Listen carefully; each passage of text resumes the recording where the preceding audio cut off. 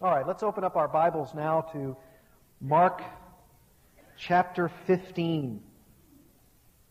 Mark 15. I know that this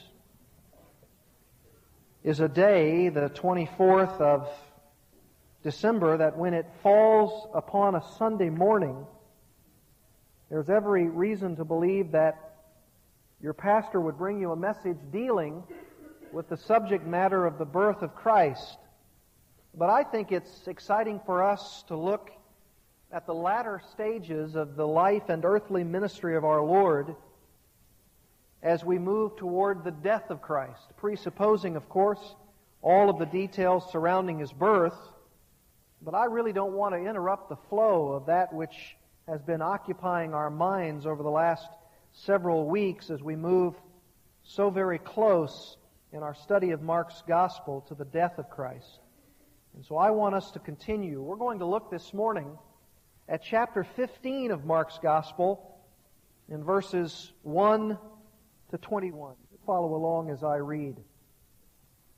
Early in the morning, the chief priests with the elders and scribes and the whole Sanhedrin or council immediately held a consultation, and binding Jesus, they led Him away and delivered Him to Pilate. Pilate questioned Him, "Are you the king of the Jews?" And He answered him, "It is as you say." The chief priests began to accuse Him harshly. Then Pilate questioned Him again, saying, "Do you not answer? See how many charges they bring against you." But Jesus made no further answer. So Pilate was amazed. Now at the feast, He used to release for them any one prisoner whom they requested. The man named Barabbas had been imprisoned with the insurrectionists who had committed murder in the insurrection. The crowd went up and began asking Him to do as He had been accustomed to do for them. Pilate answered them, saying, "Do you want me to release for you the king of the Jews?" For he was aware that the chief priests had handed Him over because of envy. But the chief priests stirred up the crowd to ask Him to release Barabbas for them instead. Answering again, Pilate said to them, "Then what shall I do with him whom you call the King of the Jews?" They shouted back, "Crucify Him!" But Pilate said to them, "Why? What evil has He done?" But they shouted all the more, "Crucify Him!" Wishing to satisfy the crowd, Pilate released Barabbas for them, and after having Jesus scourged, He handed Him over to be crucified. The soldiers took Him away into the palace, that is, the praetorium, and they called together the whole Roman cohort. They dressed Him up in purple, and after twisting a crown of thorns, they put it on Him. And they began to acclaim Him, "Hail, King of the Jews!" They kept beating His head with a rod or a reed, and spitting on Him, and kneeling and bowing before Him. After they had mocked Him, they took the purple robe off Him, and put on His own garments on Him. And they led Him out to crucify Him.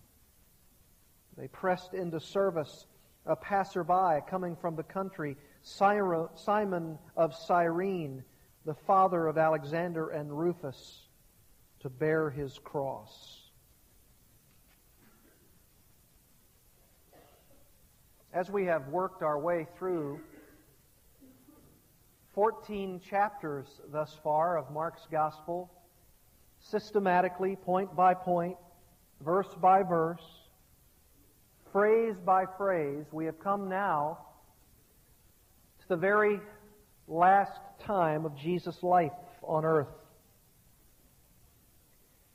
And as I have spoken to you before about some of the motives that are underlying the actions of all of these men toward the person of Christ, we've seen a number of heart attitudes, beliefs, thoughts, desires, motives that have consumed those who are fed up with Christ.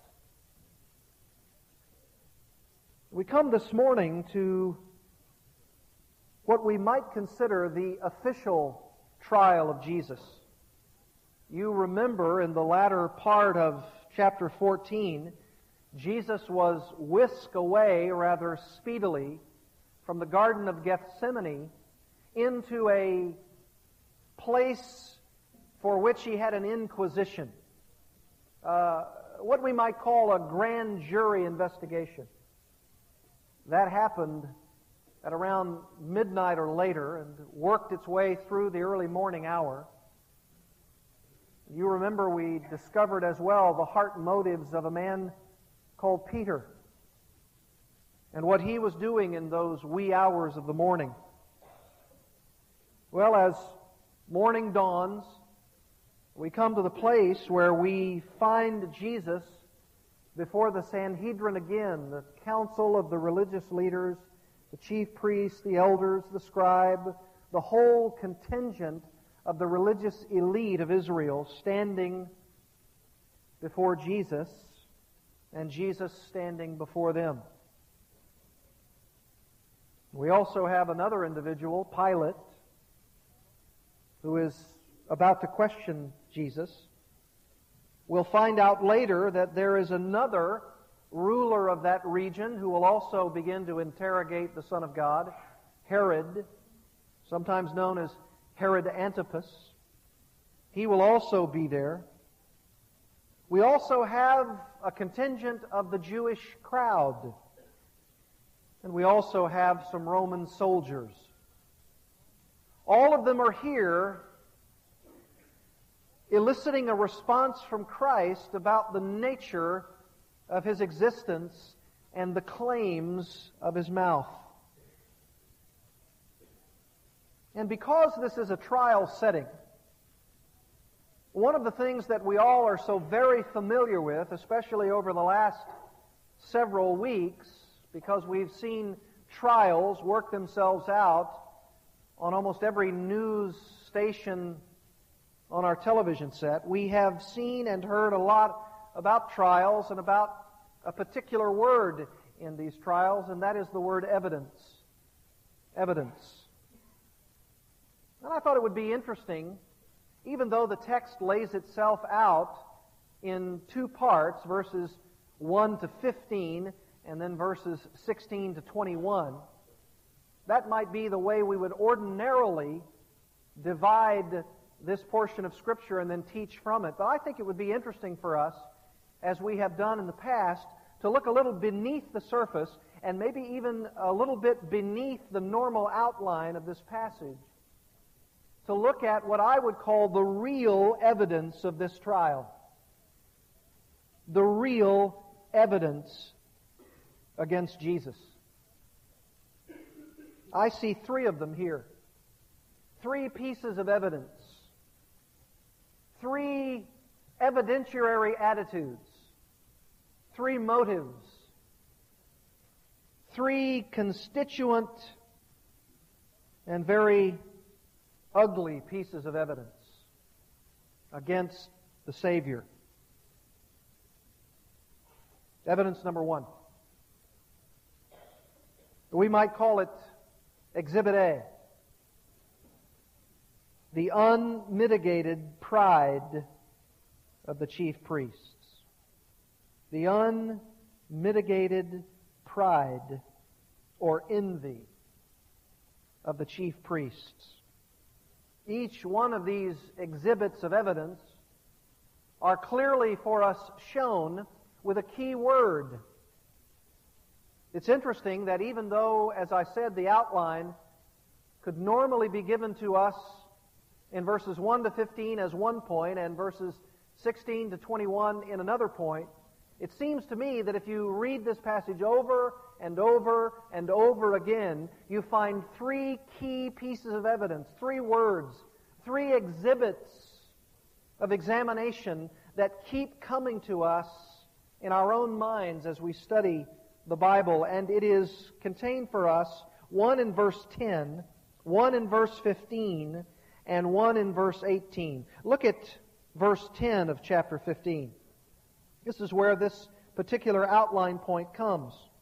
For he, Pilate, was aware that the chief priests had handed Christ over because of what?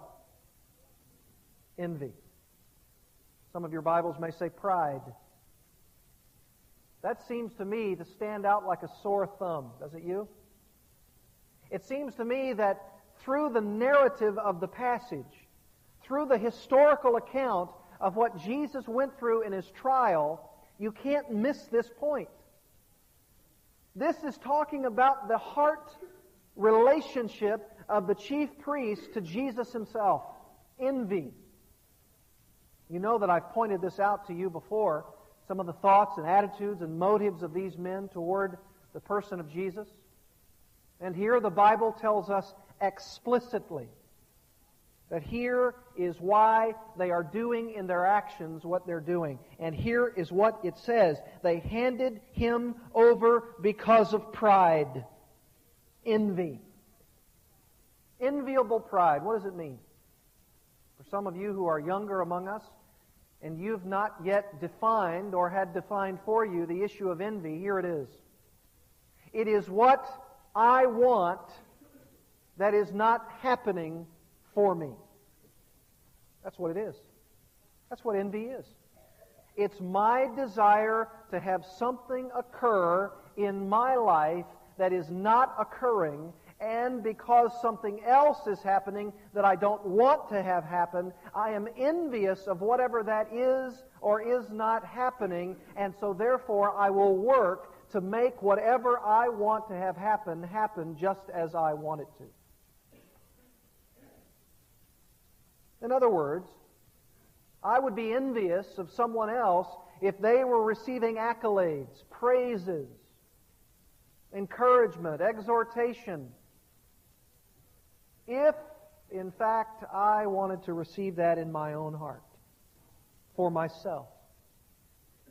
Clearly, and in an unmitigated way, the chief priests, the religious leaders, the scribes, that set of Pharisees who are traveling just behind the leaders here and are pumping them with exactly what they're doing, the elders, the chief priests, all of them are involved in wanting to see Jesus come to an end because His proclamation and acclamation is currying favor with the crowd, or at least some of them.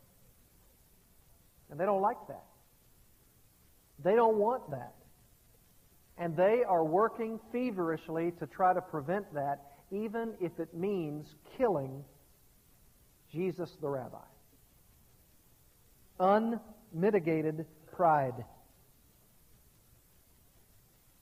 It's really a deadly sin.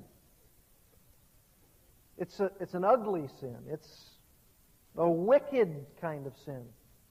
Because it's a sin for which, when it is revealed, really shows us where our heart is at its core, at the soulish level of our being. It's really that which shows the ugly nature of human beings when they are pitted against another.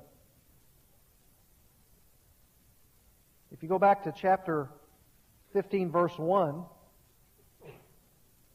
you see that there is a time for the formal sentencing. Now, there has really been no clear evidence brought against Christ. None at all. You remember 2 times ago I told you that there was this false testimony given against the person of Christ, and there really isn't any validity to any of the things that they have brought, and yet they have already had a consultation. They've already brought Jesus in this early morning hour back before them, and now, according to verse 1, they bind Jesus, and they lead Him away, and they are delivering Him to Pilate. What's going on here? What's going on here is this. Pilate, of course, is the procurator. He's the governor of that portion of this Roman province. You need to have in your mind the idea that Rome is in charge. They're in control. And even though the Jews might have their religious and political leaders, at least to some extent, in charge, that's only for the purpose of interpreting and defining what Jewish law is, especially in the religious area, how they are able to freely worship in their own religious practices. But when it comes ultimately to issues like capital punishment and how that capital punishment can be taken to a man who they believe has violated or blasphemed God, the Jews, they have to bring that to the Roman procurator. They have to bring that to Pilate. Pilate's in charge of this particular area. And there is even another man, an Idumean, a man from Idumea named Herod. And he also has a bit of a buffer relationship between the Jews and Pilate. And so we'll see later that he becomes involved also. They have to appeal to him for what they want to do to Christ. And that's why these men are involved. It's not just the idea that the Jews hated Christ. They wanted him out of the way. The religious leaders wanted to destroy him, and they just took him to the brow of the hill and pushed him off, or they just took him to their own crude form of execution, whatever it might be, and then brought him to his end. No, they had to appeal to the authorities that were over them, and Rome was over them, so they had to take him both to Herod and to Pilate. And that's what they do. They bind Jesus, and they lead him away, and they deliver him to Pilate, the Roman governor. So, according to verse 2, Pilate questions him. Are you the king of the Jews?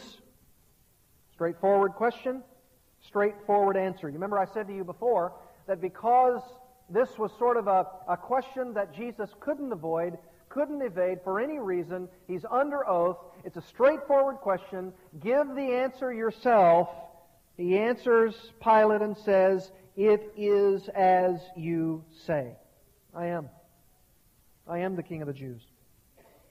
Now we know, of course, that this is not the same kind of answer that Pilate begins to realize. He's not thinking about anything divine. He's not thinking about anything transcendent. All he's thinking about is if you say you're the king of the Jews, that means that at some point you're going to lead an insurrection yourself.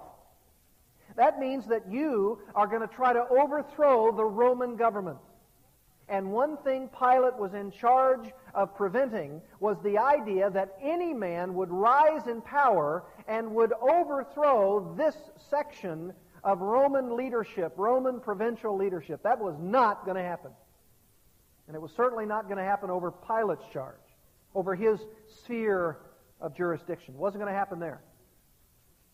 And so he's thinking one thing when Jesus answers the question, and Jesus, of course, as we all know, is thinking about an entirely different issue when he says, yes, I am the king of the Jews. He knows he's going to go to the cross. He knows he's going to die that death. He says, I am the king of the Jews because he knows of what's going to happen whenever it happens, and it still hasn't happened even to our own day, and that is when Jesus comes back as the true king of the Jews, in fact, the king of the entire universe. And that's why as time rolls on, and as people live and die, you can be lulled into thinking, well, it hasn't happened yet, and so therefore it might not ever happen. And you have what happens in 2 Peter 3, where people say, where is the promise of his coming? All things happen as they are. All things will occur as they've always happened. It's not going to happen. But it will happen. Jesus is the King. In fact, he's the King of kings. He's not just the Lord, he's the Lord of lords. And he will one day vanquish all of his foes. He will one day be the one for whom all of these men, including everybody who has ever flaunted their fist in his face, and they will answer before him. And all unmitigated pride and envy will be dealt with, including what's happening right here. Right now, however, he refuses to add anything to his words. It is as you say. And of course, because of that, Pilate thinks he has the upper hand. And who wouldn't? Because it's just a man who's standing before me. Oh, heard about you, and I've heard that you have led many people to follow you, but surely he's just a man. I can do whatever I want to you. In fact, this so clearly comes out. I want you to turn in your Bibles to John chapter 19. And this is exactly what's happening when Jesus is questioned, whether it's by Pilate or Herod. This is an amazing thing.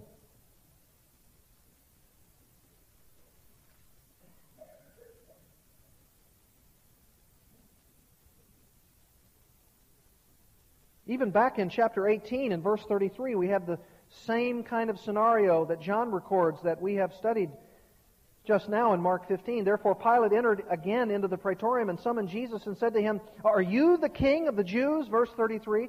Jesus answered, "Are you saying this on your own initiative, or did others tell you about me?" In other words, are you an eyewitness of the things I've done and the things I've taught, or somebody else told you about me? Pilate answered, "I am not a Jew, am I?" In other words, I haven't been following you. I haven't been looking at your every actions because you're a Jewish person. You're a Jewish rabbi. You teach the Jews. You don't teach Romans. Your own nation and the chief priests delivered you to me. What have you done? Jesus answered, "My kingdom is not of this world.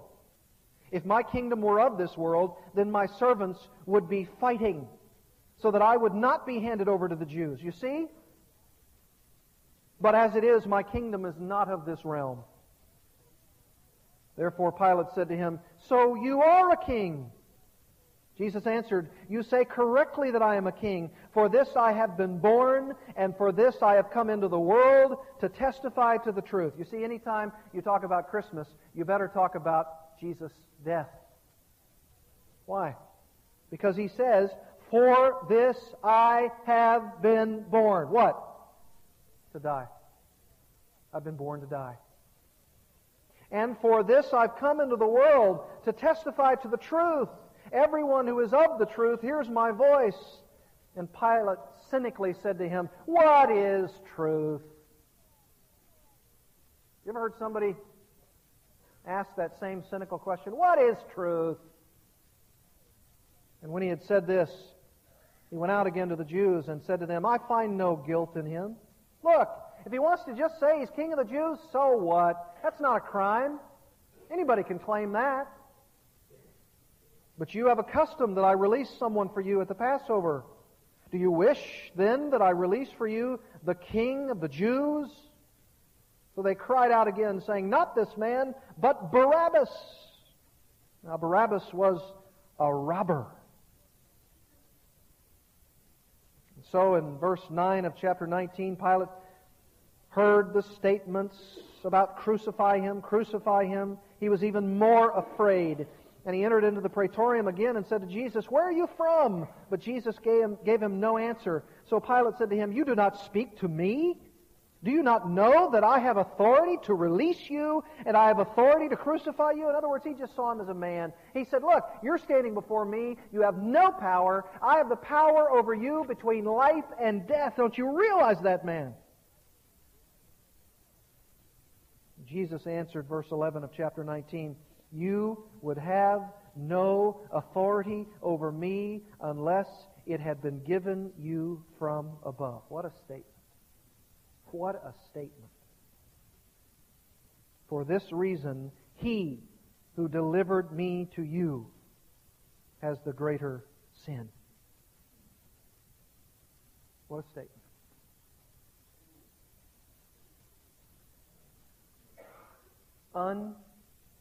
Unmitigated pride. That's really what's involved here. You have no gathering of evidence, no true evidentiary affirmation of the guilt of Jesus Christ, but you do have this. The Jews are willing to sell out not just Christ, but do you realize this? The Jews are even willing to sell out their God. You say, that's a pretty bold statement. Well, in John chapter 19, verse 15, it says this, "So they cried out, 'Away with him! Away with him! Crucify him!' Pilate said to them, 'Shall I crucify your king?' The chief priests answered, 'We have no king but Caesar.'" That was blasphemous even in and of itself. Why? Because the Jews would never say, "We only have one king," and not say that that king is God himself. They're willing to sell out even their own God for the sake of the crucifixion of the Son of God. This is why we call it unmitigated pride. That's what it is. That's what it is by its nature. I mean, are you willing to tell me as a Jew, and not just a run-of-the-mill lay person kind of Jew, but as the religious elite, the religious authority, the chief priests of the entire Jewish nation of religion are willing to say to a human king, Pilate, "We have no king but your king, Pilate, Caesar. Crucify him." That's pride. Because what's motivating this?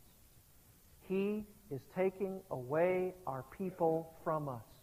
They're following him and not ourselves. We can't have this. We can't have Jesus, this renegade rabbi, this religious insurrectionist himself, leading people to him and away from us. That's incredible pride, envy. He is doing what we don't want him to do, and he's not doing what we want him to do, and that's go away so we can have the adulation of the people to ourselves. You remember what Jesus said about these kinds of people? They go onto the street corner, and they're known for their long prayers, and they wear their expensive robes, and they want people to bow down and kiss the signet ring on their finger. And they say all of these things and do all of these things because they want the crowd to worship them. That's the issue. God has crowded out our worship, and therefore we'll say that Caesar is our God. And Jesus, the renegade rabbi, is crowding out our worship. And so what we can do, not to a king, but to a man, we shall do, and that's crucify him. Get him out of the way. Destroy him. You know what the real evidence of this trial is? Envy. It's not any real evidence. It's not any true blasphemy. It's not anything that he did to break any law. He never broke one of them. Jewish, Roman, anything. He didn't do one thing to break any kind of law at any time for any reason in any capacity. But here's what he did do. I am the King of the Jews. It is as you say. And that statement caused in them unmitigated envy. Get him out of here now. Crucify him. And Pilate even acknowledges the Sanhedrin's pride. I'll do what you say. That really brings us to the second exhibit. Exhibit B. The unadulterated politics of Pilate. The unadulterated politics of Pilate. Key word and key verse, chapter 15 of Mark, verse 15. Wishing to satisfy the crowd, listen to this, Pilate released Barabbas for them, and after having Jesus scourged, he handed him over to be crucified. Why? Why? What's the motive? What's the evidence? What's the real evidence against Jesus himself? Verse 15, wishing to satisfy the crowd. Do you see it so plainly as I do? Wishing to satisfy the crowd? That's not any evidence, is it? That's not any bona fide exhibit B. That's not enough to kill a man. Wishing to satisfy the crowd? What a politician. I bet if they had electronic means, he would have taken a poll. What does the crowd want? What do the polls say? I need to hear a word from the pundits.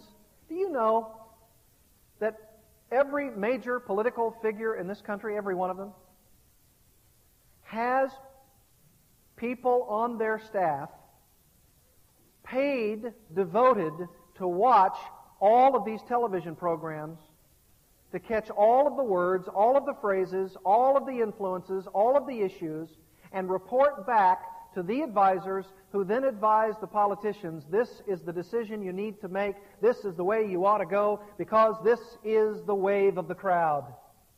Every one of them. I know that because I've even talked to some of them. They are paid, if you can believe this, to watch television. To see what the crowd is saying. Take the polls, listen to the people and their words, do what they say, because if you go against them, guess what? You're not going to be elected. And then you'll have no influence at all. It's a sort of a curious kind of leadership. Whatever happened to integrity? Whatever happened to someone saying, I don't care if this is not popular with the vast majority of the American people, this is right. This is honorable. This is absolutely the right thing to do. It happens occasionally, not often. And it happens on both sides of the aisle. And this is Pilate. Pilate is a historical gubernatorial candidate. And he's always currying favor with the crowd. And that is precisely what's going on here. It's unadulterated politics, wishing to satisfy the crowd. Now look, he's in a genuine fix. I grant you that. If he were to say, I just released Jesus to you, that's politically difficult, because if they do something with Jesus, and in fact a political uprising happens, guess what the upper echelon over Pilate, including Caesar himself, are going to say to Pilate? You haven't done your work. You haven't clearly had jurisdiction. You haven't done your job well. You have actually allowed Jesus to be given into the hands of the Jews. They've now killed him, and now there's a true uprising. It's coming against us as a Roman province. You are not a good leader. Off with your head. He doesn't believe that's the right thing to do, politically speaking. But here's another dilemma. If I say that what you Jews have accused him of is valid on an evidentiary note, guess what's going to happen? That's going to be appealed to a higher source, and when that particular Supreme Court looks at the evidence that I've adjudicated, they're going to say, there's no evidence here. You talk about a sticky wicket with Judge Sanders Sauls.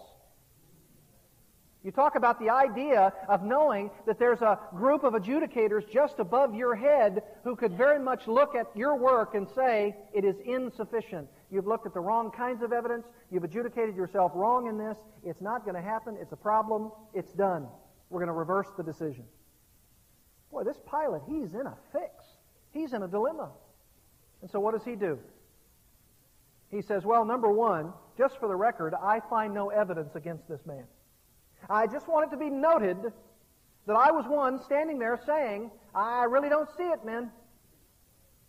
But I'm going to take this lower level fellow named Herod, and I'm going to put it to him. In fact, he just happens to be in Jerusalem right around this time. I'm going to hand Jesus over to Herod. And then there's another sort of trial. Herod does his thing. And he doesn't want to do that stuff either. In fact, what do? They ultimately just sort of symbolically or even literally wash their hands and say, I'm through. I'm through with this. But maybe there's another alternative. Pilate comes along and he says, now, because I know that it's been politically expedient for me to release to you at around this very time, the time of Passover, some common criminal. We could call it a presidential pardon. I have given you this pardon of this man in times past, and I think I'll do it again. There's this guy you keep telling us about, this man named Barabbas. He's clearly a robber and a murderer and an insurrectionist. But I would consider this. What do you think? Do you think you want a guy who has been convicted on the basis of strong evidence of being a murderer and a robber? Or do you want to see this man, Jesus, released to you who's committed no crime and there's no evidence against him? Tell me what you'd rather have. Justice or expedience? Expedience would have me release Barabbas to you because then I can say I did what I thought I could and I did the right thing as much as is within me. Or do you want me to do the justice kind of thing and say there's no evidence against Jesus, I release him to you? Don't touch him, he's done nothing wrong. And so, what does he say? Does he go back to his study? Does he pore over the evidence? Does he look at the record against Barabbas? Does he say, this is what he's done, I can't possibly release him? There were men who were going all around that area who were sticking people in the back with a knife. All these Roman officials. They may have been those who came in full bore in AD 66 all the way to the year 70, where the genuine revolt occurred. But this is the first uprisings, and Barabbas was a part of them. He's really done it. The evidence is strong. He's been captured. He's incarcerated. That's the clear evidence. Or do I look at my own questioning of Jesus himself? I find no evidence against him. What am I going to do? So what does he do? Does he look at the evidence? Does he study it? Does he formulate a response? Does he work hard? He goes to the crowd, wishing to satisfy the crowd. Unmitigated politics. It even says in Luke's account, he was fearful of the people. And so, you have Exhibit A, unmitigated envy, pride, and Exhibit B, unadulterated politics. And then thirdly and finally, let's call it unjustified punishment. Unjustified punishment. Verse 18. And they, the soldiers, they took him into the palace, the praetorium. They called together the whole Roman cohort. By the way, how many is that? 600 Roman soldiers. You think they're concerned about Jesus? What might happen? 600. And they dressed him up in purple, verse 17, and after twisting a crown of thorns, they put it on him. And verse 18, they began to acclaim him, Hail, King of the Jews! Mocking, torturous, taunting. That's what's happening here. They kept beating his head with a rod, spitting on him, kneeling and bowing before him in this mock fashion. They'd mocked him, verse 20. They took the purple robe off him, they put his own clothes back on him, and they led him out to crucify him. And when it was apparent that the cross itself was so weighty, they pressed into service a passerby coming from the country, Simon of Cyrene, to bear his cross. Mocking, taunting, torturous, and it's all unjustified. All of it. Because Jesus hasn't sinned in any way, hasn't broken any Jewish law, hasn't broken any Roman law whatsoever. This is an amazing trial, isn't it? Boy, what do you think would happen in the United States of America if someone were put on trial like this today? And it achieved media coverage, and all of the pundits were there, and all of the people were looking at the evidence. How fast do you think people would run to Florida if this is where it was going to occur and recount votes? How many people do you think would run and say, this is a travesty, this should not happen, there is no evidence against this man? You mean to release a common criminal, a robber, a thief named Barabbas, for a man for whom there has been no crime committed and no conviction thereof? You know what I would venture to say? Probably wouldn't be any media coverage. There probably wouldn't be any action. Because if Jesus were speaking and teaching and living the way he lived, people would say, we don't want him around here either. Too righteous for us. Too holy for my blood. Get him out of here. Yes, crucify him.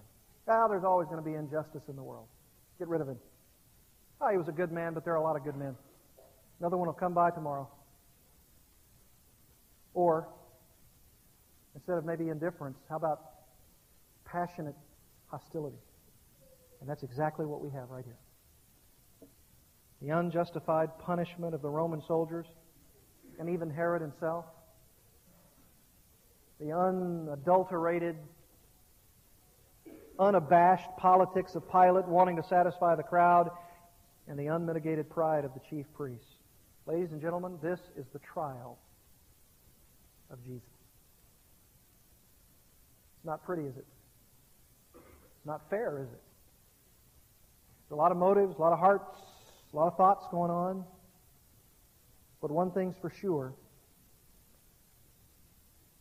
Jesus endured it all for our sakes. You believe that? You affirm that in your heart? Every one of you who are sitting here who says, I have a saving relationship to Jesus Christ.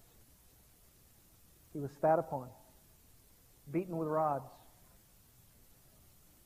thorn crushed into his skull, the mocking purple robe of a king and his kingdom. All perpetrated, and willingly so, by Jesus Christ upon himself. This is our Savior. He endured all of the shame for the sake of our salvation. And what a glorious salvation it is. Even through the ignominious death of that Savior on the cross. I can't say that I would in any way countenance what has occurred and what we've studied. But I can say this. I'm so glad it happened. I'm so glad. For what John says in John 1 and what Todd Murray sang. The treasure-laden magi. And what Herod himself should have done, laid aside his own reputation and said, He did it for me. Grace upon grace. Let's pray. Father, it is a grace upon grace. It is a grace beyond description. It's a marvelous grace. It's a saving grace that Christ came to this earth as a boy, a baby boy, an infant majesty, and who endured all of this shame and ridicule all the way to a crucifixion on a cross. And He did it for us. Oh God. Thank you for allowing your Son to experience all of these things, to then turn around and lavish your grace upon us. The only way we can thank you properly is to live obedient, thankful, gratified lives. And we attempt to do so in the power of Christ and in His name. Amen.